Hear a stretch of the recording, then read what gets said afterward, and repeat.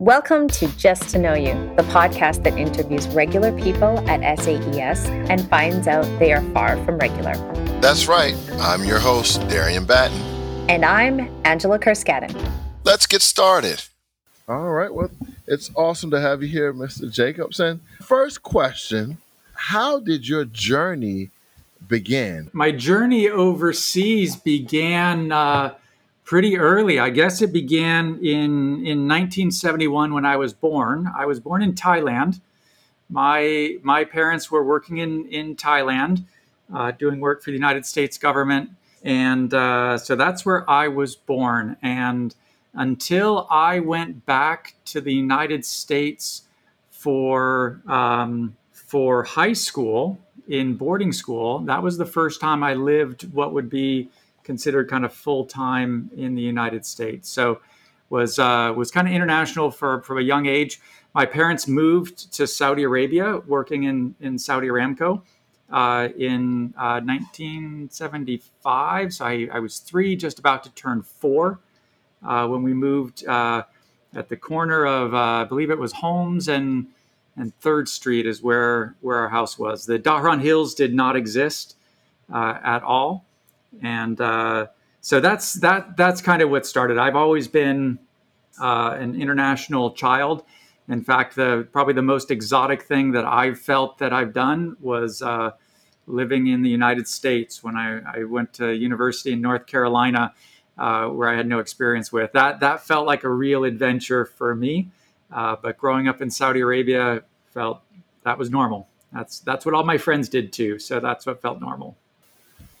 How do you think that has impacted your worldview as it's seemingly the place that you are connected to through passport and through documents and really that you're associated with is not the place that is deemed, quote unquote, your home? Yeah. How does that shape how you view home, how you view the world, and things of that nature? Yeah, so third culture kids, when I first heard that term after I became an educator, really resonated. And I was like, aha, yes, that I experience all of those things.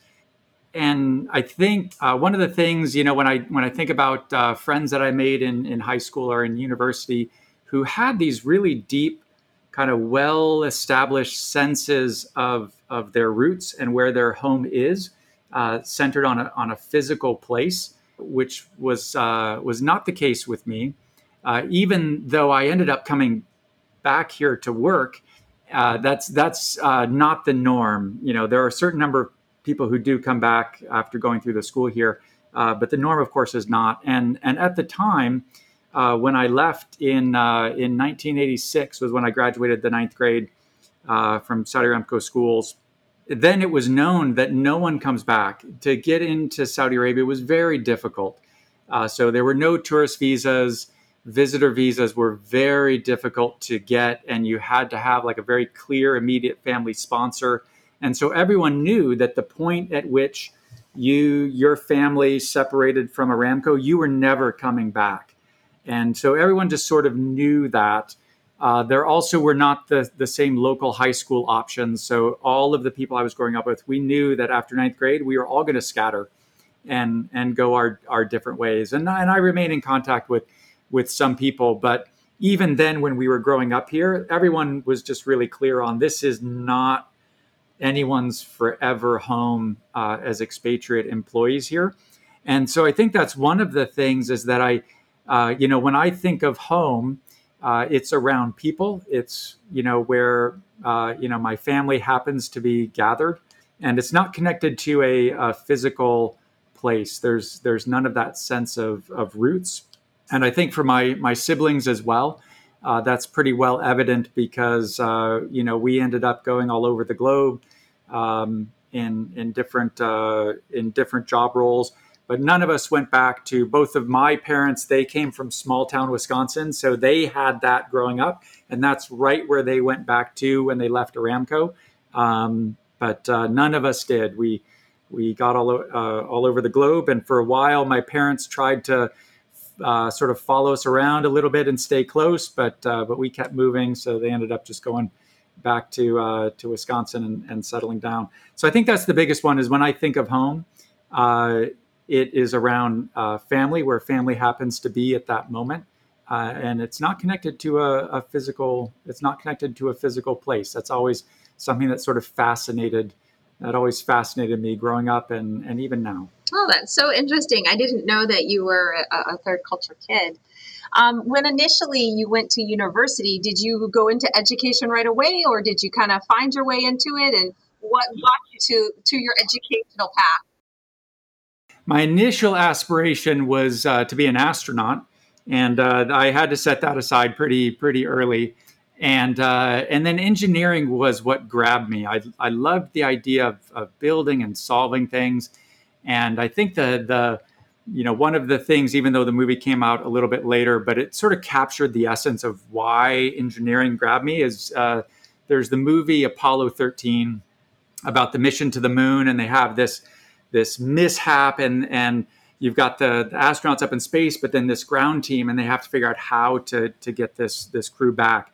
And there's a scene in the movie where they've got a challenge of the device to remove carbon dioxide from the air is damaged, and so that's going to be fatal if they can't resolve it.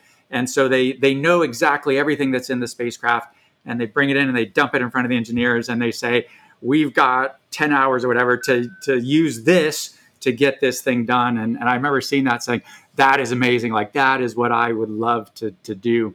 And so I had this kind of romanticized idea about engineering, and numbers and science, was always something that was pretty straightforward, and I enjoyed in school. So I ended up going into engineering school as my first piece, and I even worked just a year out of college in some engineering type jobs. But while I was in college, for summer, the same school that I went to as a student, so I had lots of connections there, they would run a summer school program. And in the summers, I would go and work in that summer school program. So that was sort of my entry onto that side. And by the time I was a senior in college, they were just giving me the keys to the van that had a trailer full of canoes, and I was running the outdoor discovery program, which was just that my summers were the highlight of my year. And so after that foray out of college, the economy wasn't great, and the reality of the work I was doing did not match that intensity and creativity of the Apollo 13 movie. And so I ended up calling up the school I had both gone to and then had worked in the summers just to explore options. And they did have a spot as a math teacher for me. And so I jumped into there. I did not have a teaching certification. It was a private school, so that wasn't required. So it was a good thing I had worked there, because they kind of were taking a chance on me. But I think I was kind of a known quantity for them. So it paid off. And then it was on the first day of new staff orientation that I met my future wife, Crystal Jacobs. And so that's what kind of started that journey. And education agreed with me, and I stuck with it and ended up going back into university and getting my teaching certificate. And that's how that journey started. But engineering was kind of my first love and was my first trajectory. But it was those summers that were the highlight of my year that drew me into education. How do you think that engineering perspective still exists in the way that you view education today? Does it still linger, or have you completely forsaken your first love in your role that you have now?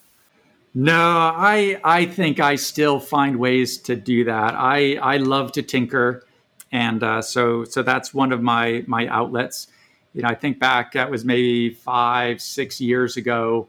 My daughter and I built a 3D printer kind of from scratch, which was a lot of fun. About half the time was spent building it. We had plans. It wasn't like we were inventing something, but half the time was spent building it, and then the other half of the time was just kind of calibrating it so it could put out halfway decent prints. So I think I found outlets like that. But another one is after 6 years in Dalia, in the classroom and being tech facilitator there, I moved to the district office as the technology coordinator for the district. And that gave me a lot of opportunities for creative problem solving, not of the same, maybe urgency as the Apollo 13 things, but certainly things like, hey, we've got this situation and here's what we have. We only have these things. Here are the limitations. We can't do this. We can't do that because of whatever parameters. How are we going to make this work? And we encountered a lot of those. One that I would maybe highlight is, right now our students walk around campus and we've got a really nice Wi-Fi system that's very device friendly. It's beautifully set up. If you look at the actual devices, they're enterprise grade devices. It's great, but that's not how we started. Saudi Aramco Expatriate Schools was a little bit late to the one-to-one game. And one of the challenges there was around network access. And we had both kind of the corporate considerations on data protection and tracking access and the different requirements they had.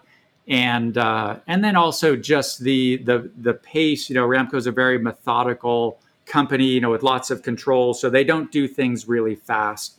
And so, knowing that we probably had a 2-year time frame before we were going to get something that was like enterprise grade ready, and were we ready to wait 2 more years? And we kind of decided no. So how are we going to do it? And we, across all of the campuses, we used open source software coupled with, they're called E900s. We were buying them off the shelf at Jarir for under 100 rials a pop. And we would wipe them clean and install a Linux operating system on them and integrate them with our open source proxy servers. And we had a row of computers here that were serving as the proxy servers. And it worked pretty well. It worked surprisingly well for sort of how MacGyver it was. But we got through with that for 2 years, and we were doing map testing on it. And so, people, as they were bringing their students in with laptops, and we were able to get that going, it was a really good feeling just knowing the creative team that I was working with and the problems we solved. And I think that that was kind of an Apollo 13. No one's life was at stake, but there were things that were at stake. We wanted to be able to move forward and give the best experience we could for our students. And we found a way to do it that matched all the parameters and the guidelines. We didn't cut corners, but we were doing it with E900s and duct tape and Linux routers. So yeah, it was a real success story and one of the highlights of I think that engineering spirit that I like to think I still have. When you were back in the States and you met Crystal, and did you always know that you wanted to again go international, or was it something that just kind of came up and you jumped onto an opportunity? How did that come where you decided to come back to Saudi Arabia? Yeah, that's an interesting question. I don't think I always knew. I think when you're mid-20s, you probably don't really know anything, right? In a lot of ways, you're just kind of taking the days as they come, and of course, being a new teacher, right? It's such a demanding time because you don't really have a sense of what needs a lot of attention and what doesn't. And so, at least for me, I ended up putting a lot of attention on everything, and was kind of running myself ragged. And so it was after working at the school. It was a boarding school in Minnesota. It was after working there for several years where, we would teach during the day, and then, the evenings tended to be pretty full because you're working in a boarding school environment. And then the very, very late evenings, I'm trying to get ready for the next day. And it was a lot to sustain. And we got to the point where we were thinking, is this really what we're going to stick with? Of course, there were people who had been at the school for 30, 40 years. So some people did it, but we started asking ourselves, is that our story? I'd been living in the United States then through my university and a little time after that, and then several years of teaching. So that was a long time to be somewhere. I still knew people. My parents were still back here at the time. They were just getting ready to retire, but they said, Saudi Aramco is always hiring teachers. And so I talked to my old industrial arts teacher, who at the time was the technology coordinator, a job I would later have. And he advised us to take a look. So we looked internationally, and Saudi Arabia was not kind of at the top of our list.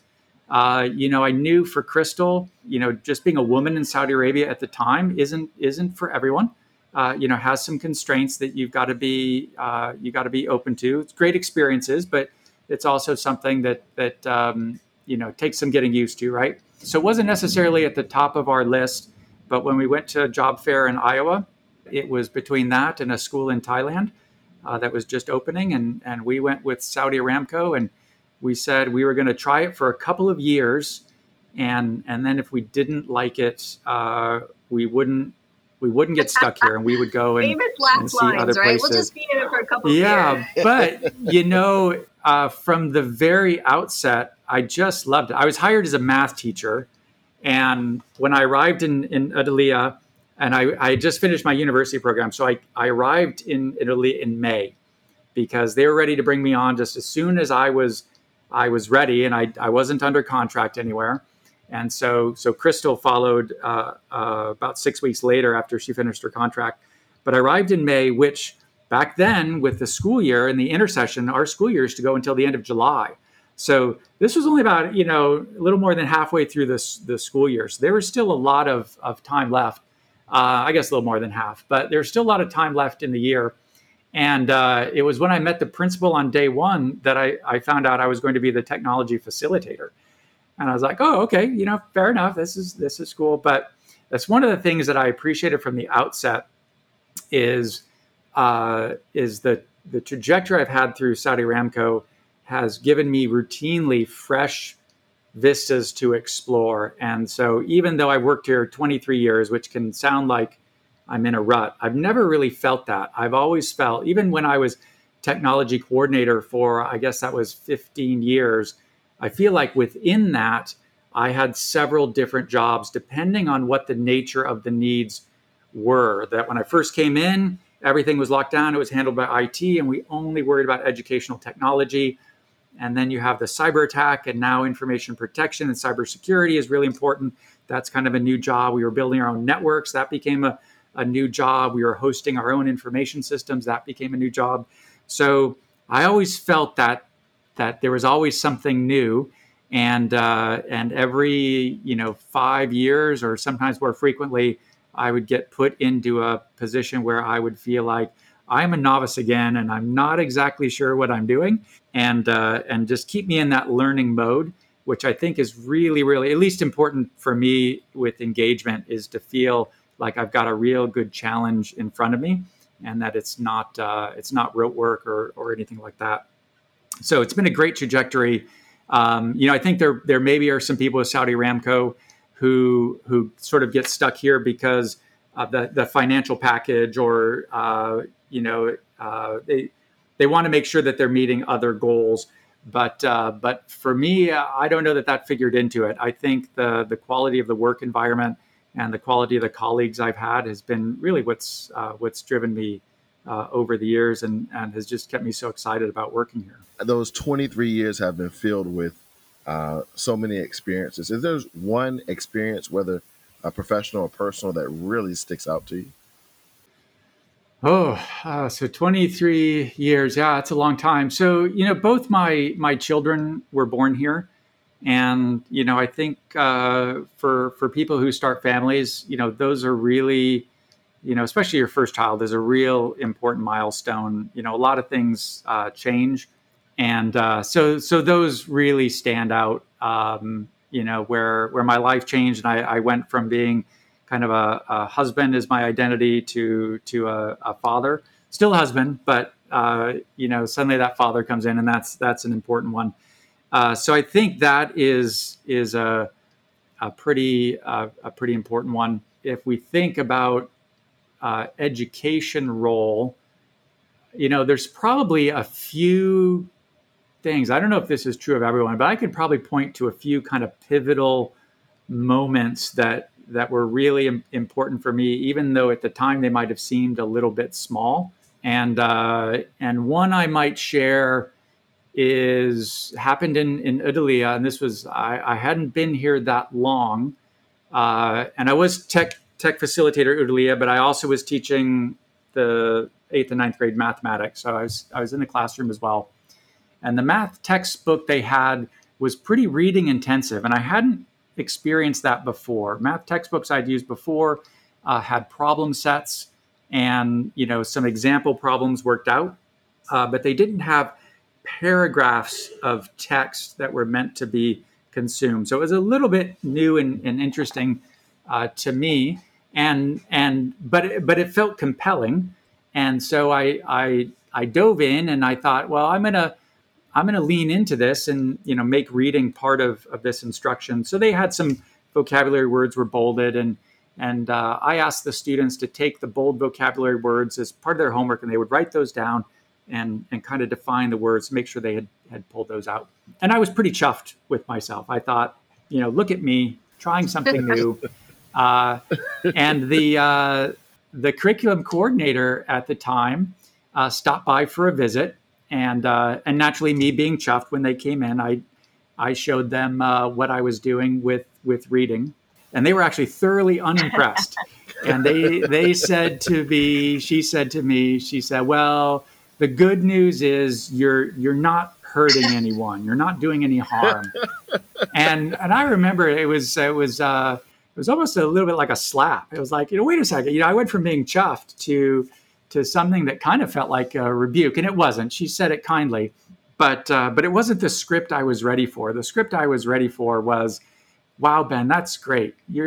That's excellent. You're trying something new, and so I had to think on that just a little bit, and then I ended calling her back and saying, okay, so how should I be doing it? And she gave me some tips around helping students read, and I started using the SQ3R model of the survey, question, read, recite, review, and it really did make a difference. And the reason that that's transformative is it was one of the first times where someone gave me the gift of knocking me out of both my comfort zone, but also kind of the prison of my own experience, that I had experienced math education a certain way. When I went to teacher preparation in university program, it kind of reinforced that. And I never really thought critically about it very much. And so I was just repeating those things. And it was the first thing that sort of nudged me out of that. And I could step back and sort of look at the practice. So that was an incredible gift. And I think that idea of being able to step out of your practice, not be attached to it, and be ready to let it go and try something else if that something else proves to be better, of that always being open to a better mousetrap, I think has really made all the difference for me over the years. The other insight that I had not too long after, when my eyes opened up a bit more to some of the craft of teaching, not so much the content of teaching, but the craft of teaching, was elementary classroom teachers had such deep craft in Udalia. It just blew me away. The next year I got put on an accreditation study with an elementary literacy team, and I came out of each of those just with pages of notes, and I would take that back, whether it was anecdotal records or different approaches. Yeah, it was really amazing when I sort of went outside of math instruction and started looking at everyone else's craft and seeing the transferability. That was great. So I think those are some of the professional ones that were really transformative. And I think even though in the moment they were pretty small and I didn't recognize the impact they would have, over the last 23 years, I keep going back to those things. And that one comment that curriculum coordinator made that nudged me outside my comfort zone, really has had huge echoes. And I don't think probably either one of us recognized it. What I appreciate about your story is how long ago that happened, and it was obviously impactful because you're still thinking about it today. So that's very cool. When I don't know if you do a gratitude kind of practice, or if sometimes you just think about gratitude, what are some things in your life that you seem to always kind of come back to and be grateful for? Yeah, well, I'll be honest, I'm grateful for Aramco. Both growing up, I think Aramco afforded me an excellent education for one, but also a wonderful environment to grow up in. a very safe, open kind of free range environment within the camp. But that I think I'm very grateful for, and then it was grateful for that for my own children to have that same experience of just children being able to be children out in the evening. We used to say to our kids, "Be back at dark o'clock," and they could run around the neighborhood, and we didn't have to worry. Aramco in its investment in me, Aramco in the sport for my family, Aramco in the environment, both my parents that I experienced as a child, but then as an employee. So definitely grateful for that. I'm grateful for the people that I've worked with. One of the things I share, fairly often, I think, because I think it's striking, is that I think every year I've worked in Saudi Aramco, I felt like this is the best group of people I have ever worked with in my career. And I've never spent a year thinking, 5 years ago, that was a great team. It's always felt like, wow, this just keeps getting better and better. And so I'm really deeply grateful for that. The ability to travel, I think, is wonderful. The ability to have security, that we've got a wonderful home in the United States that we don't feel compelled to rent out or anything like that. It's just there. When we get some time off, we get to go there and be at our happy place by the lake. And that's not something that I think every educator can afford, that kind of thing. So really grateful for that. In so many ways, professionally, in terms of the environment, in terms of the people I work with, I really feel like I won the lottery. You sound like you've maintained such a heart for people living within a transient community, which can sometimes be very difficult because people are coming and going. How have you done that, being able to, loved and lost and continue to love? And what daily habits maybe do you have that allows you to continue having a heart for people, even though, love and loss have existed? That's an interesting question. I think being present is a big one. I think having good work in front of you is important for that as well. Keeps you from thinking too much about the people who aren't there, I think. So I think that's important.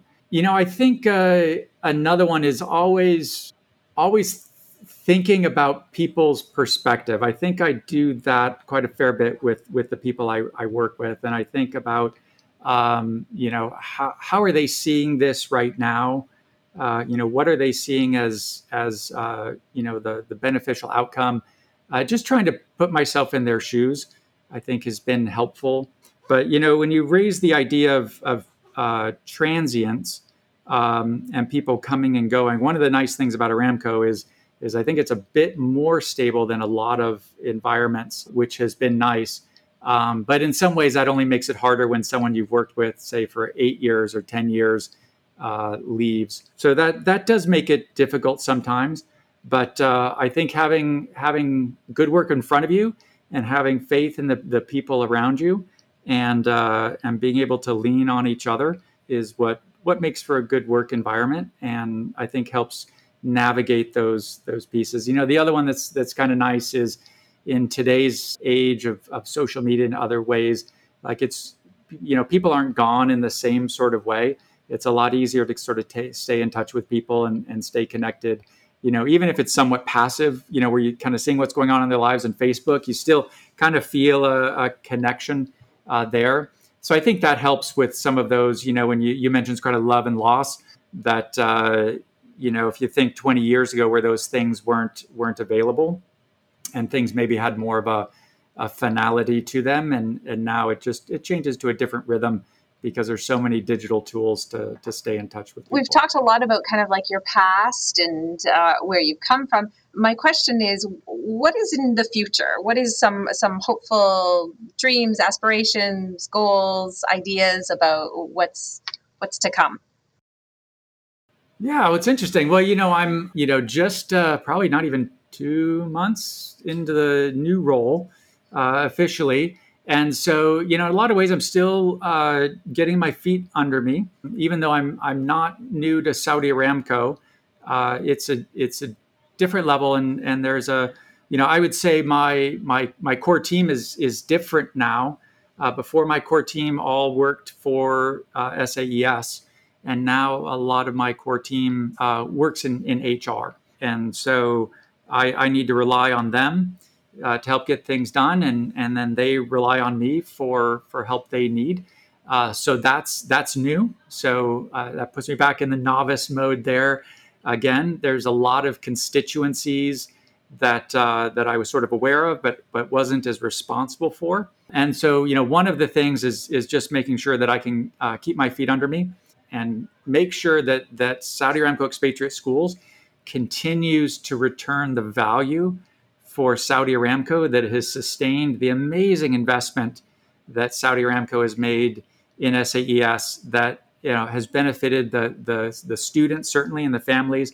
But I also think that it benefits the community overall, that it's a really positive influence on the community when you've got a great school in there, even if you might be a family where your children are outside of SAES range, or maybe you might not have that. I think it uplifts the social fabric of the community.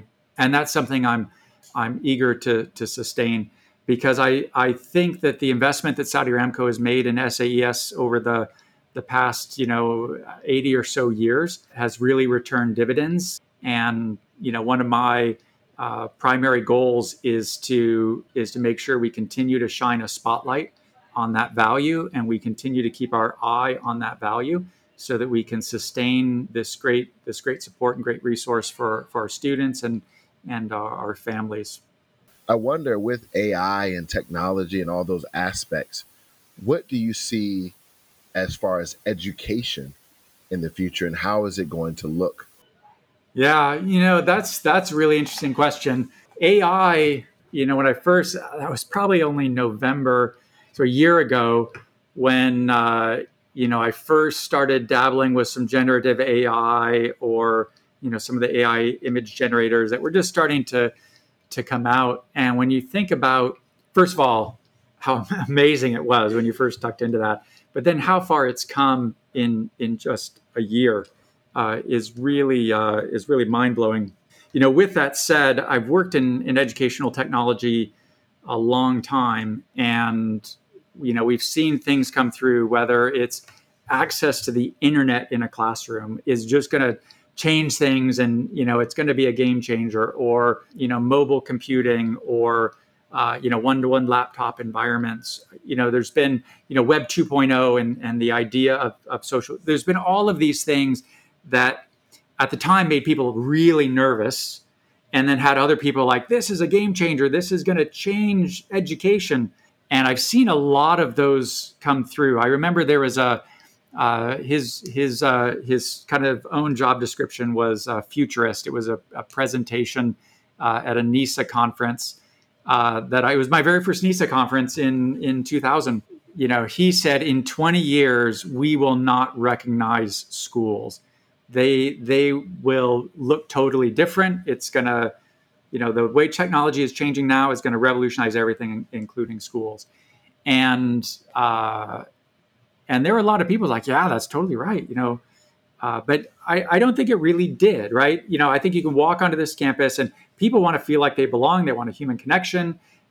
People need to be social to learn. A lot of those kind of fundamentals don't change. So if I had a rule of thumb when one of those things comes along, those big game changers, is that it probably won't catch on as fast as some people think, and it won't be as transformative as some people maybe fear. And over time, as people feel like it makes sense to them, they will begin to use it in logical ways. And I think that's held for, most everything. And even though AI, I think, is one of the bigger ones, right? If you're just thinking about waves, this is maybe a really big wave. But I think that's the same thing, is that it won't be maybe as disruptive as some people fear. And it won't be as transformative as maybe some people hope. And that over time, people are going to find ways to use it that make sense to them and make them better. So when I hear comments about jobs being replaced and so on, it's a real thing. There's a lot of industries that have had that disruption of jobs. I think education has largely resisted that because of the human nature of it. And no one has really kind of cracked the challenge. If you look at it from an economics perspective, the challenge is how do you break out of the 20-to-1 ratio for a quality experience that students learn in and that parents are happy with. And if someone solves that, then economically they're going to disrupt the environment. And AI maybe has some things there, particularly in skill acquisition, where you can have really, really individualized learning with that. And for the human side of it, I don't know that I've really seen that. I think that people will still want to talk to people. And but when you think about, maybe some of the lower level skills, even if they're very complicated, the lower level skills will either become trivial because, you can ask your AI assistant that responds to voice commands in the room, or if they're non-trivial, that an AI can teach them. So I think there will be some kind of shifting there. But and I think language arts teachers are really feeling it now because it kind of calls into account the nature of writing. But as a math teacher, I think in math instruction, we went through this maybe years ago with the introduction of calculators and people saying this is just changing what mathematics is. And the reality is it just let you focus on a different kind of mathematics, and you could focus more on application and reasoning, and you didn't have to spend as much time on just the calculation operation. And then language arts and writing teachers were not impacted by the calculators, but now here's a tool that is impacting them, and it will. But I think my own take on it is it's worth keeping an eye on because it's absolutely fascinating. I love playing around with generative AI, especially the image generators. They blow me away. But I think it's not going to be as bad as people fear, and it's probably not going to be as good as people hope. But it's going to make life better, and people are going to find ways to use it that make sense. Ben, you have been so generous with your time. I want to thank you for all this. I have one more question to wrap this up. Just helping us get to know you better. Who is somebody that you admire? That's an interesting one. Who is someone that I admire? Well, I think there's a lot of people I admire. I admire, I think, everyone who's helped me. And I think for a lot of people who have helped me, they maybe didn't even know it. I think there's a tenet in a lot of, maybe Eastern philosophies that when the student is ready, the teacher appears. That when you're ready to learn a lesson, the universe will present it to you. And so, I think if I would pull someone out there was a dean of students when I was in boarding school who really held me to high standards, but he also put me in some challenging roles. So he had selected me to be a proctor in the dorm, which is kind of a dorm leadership position. And I was pretty withdrawn. I was shy. I continued to be an introvert person. I definitely skew on that side of the curriculum or in the continuum. But he saw something. I don't know that a lot of people would have saw a good fit in that, but he did and sort of gave me that chance. And that made a world of difference to me and the opportunities. And I think I've had a whole string of those across my life of people who maybe took a chance on me. And so Henry Cataldo was his name. And he was a pretty kind of gruff kind of person. You had to warm up to him a little bit, but he had an absolute heart of gold. And he was one of the first people that in my mind, my adolescent brain that was still developing, like had this cognitive realization that this is a person, this is an adult who's taking a chance on me because they see something. And then that made me want to live up to that.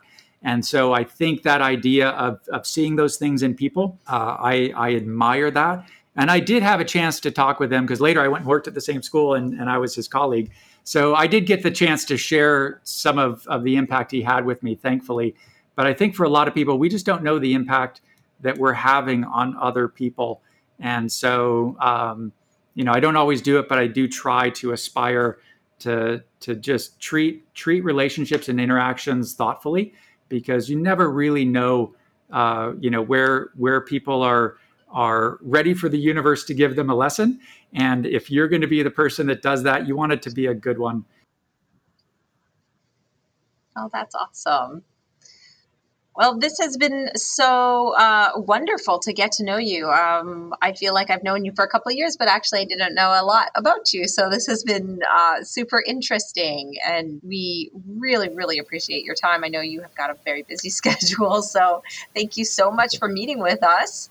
Yeah.